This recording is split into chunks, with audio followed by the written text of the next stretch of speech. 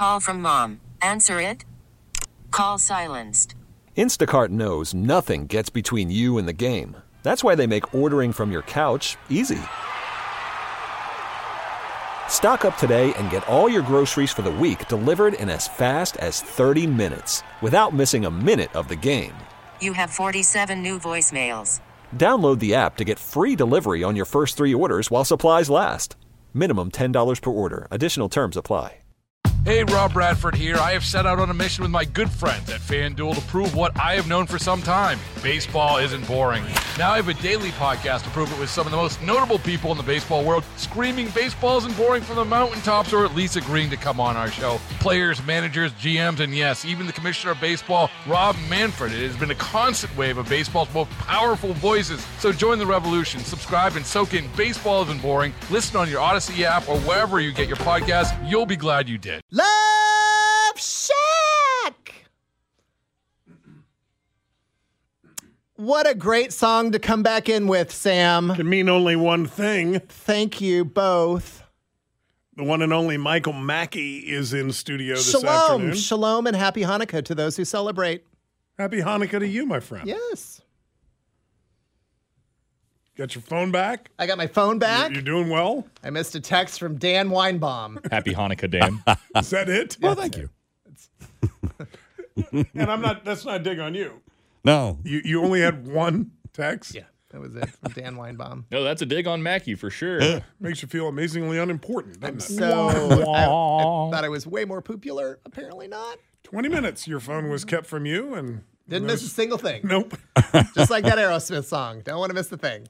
Miss nothing. What does that tell you there, Mr. Mackey? Not as popular as I think I am. Not as important as you think you are. Nope, not at all.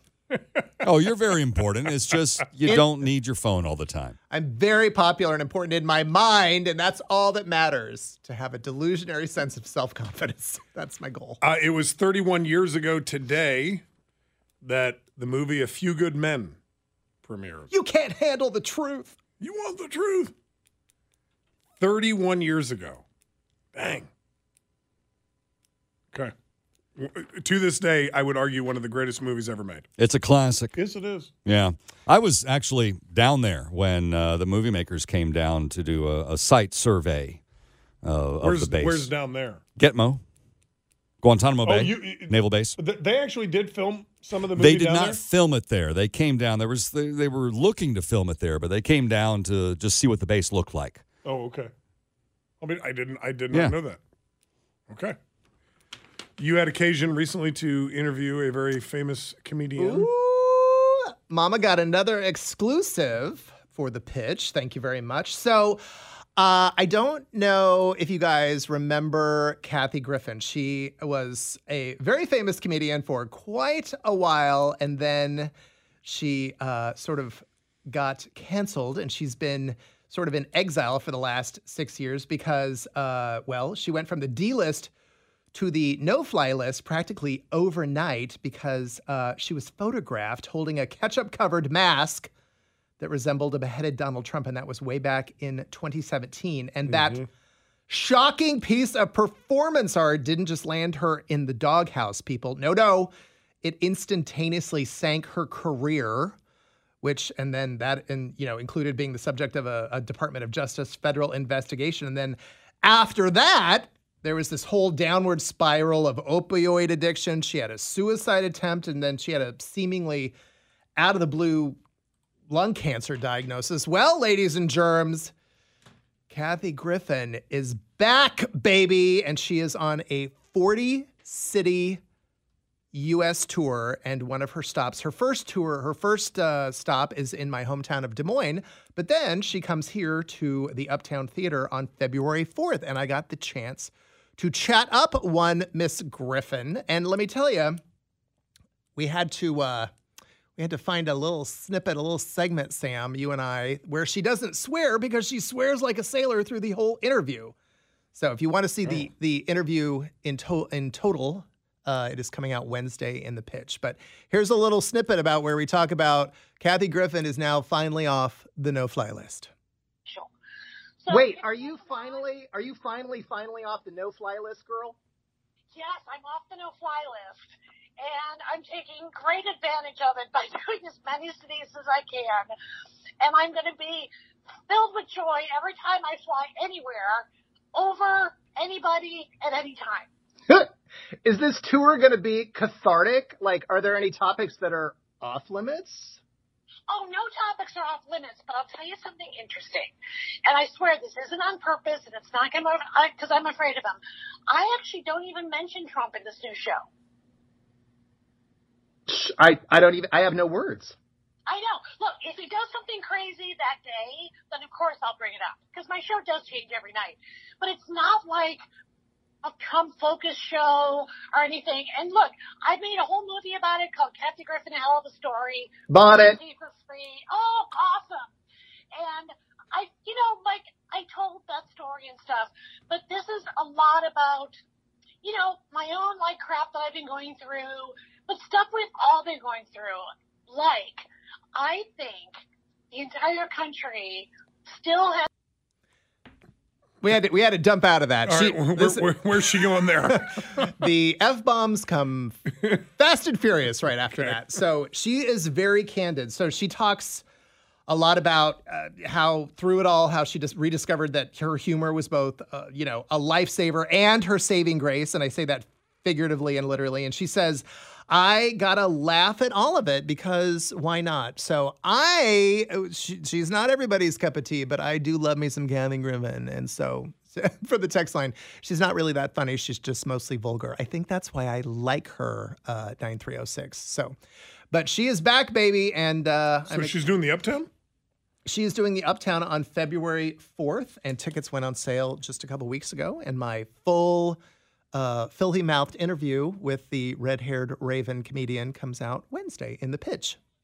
Yeah, Kathy! Don't call it a comeback, Kathy Griffin! I've always found it fascinating how in the American culture, we will cancel somebody. And clearly, Kathy Griffin was canceled. So was Michael Richards. Mm-hmm. He was canceled. And he's pretty much still canceled. That's where I was going to go. I've always found it interesting, like how people get canceled, and then how do we determine who we allow to come back, right, and who gets to remain canceled? Like Michael Richards, Kramer from Seinfeld, has never come back. No, absolutely not. But then, like Chris, persona non grata. What's his face from the Today Show? Matt Lauer. He got canceled and never came back. Nope, never. But Chris Matthews from MSNBC, who had his own show, there was some sexual harassment allegation. He ends up getting canceled. Well, he's back. He's back, baby. He's back on MSNBC.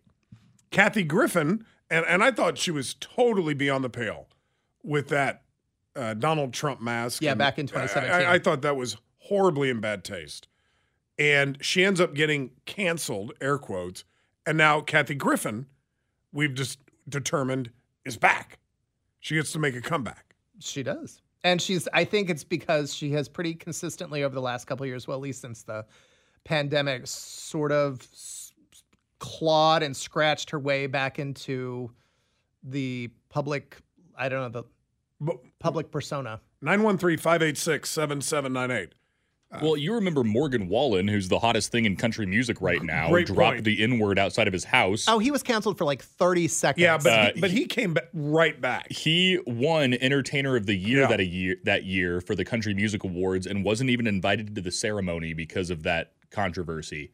And so they just and didn't he get played his song for Entertainer of the Year instead of having him perform like they typically do. He got the boot from Saturday Night Live, too, but then they invited him back like 2 months later. That was COVID related because he was seen making out on the back of a bus with people who were potentially COVID riddled. Were riddled with COVID. Yeah, I don't know what the real driver there was. I don't know how to paint this picture. Somebody got real cautious with their words, and then he was in the back of the bus. And then he was in the back of the bus. And there was somebody there.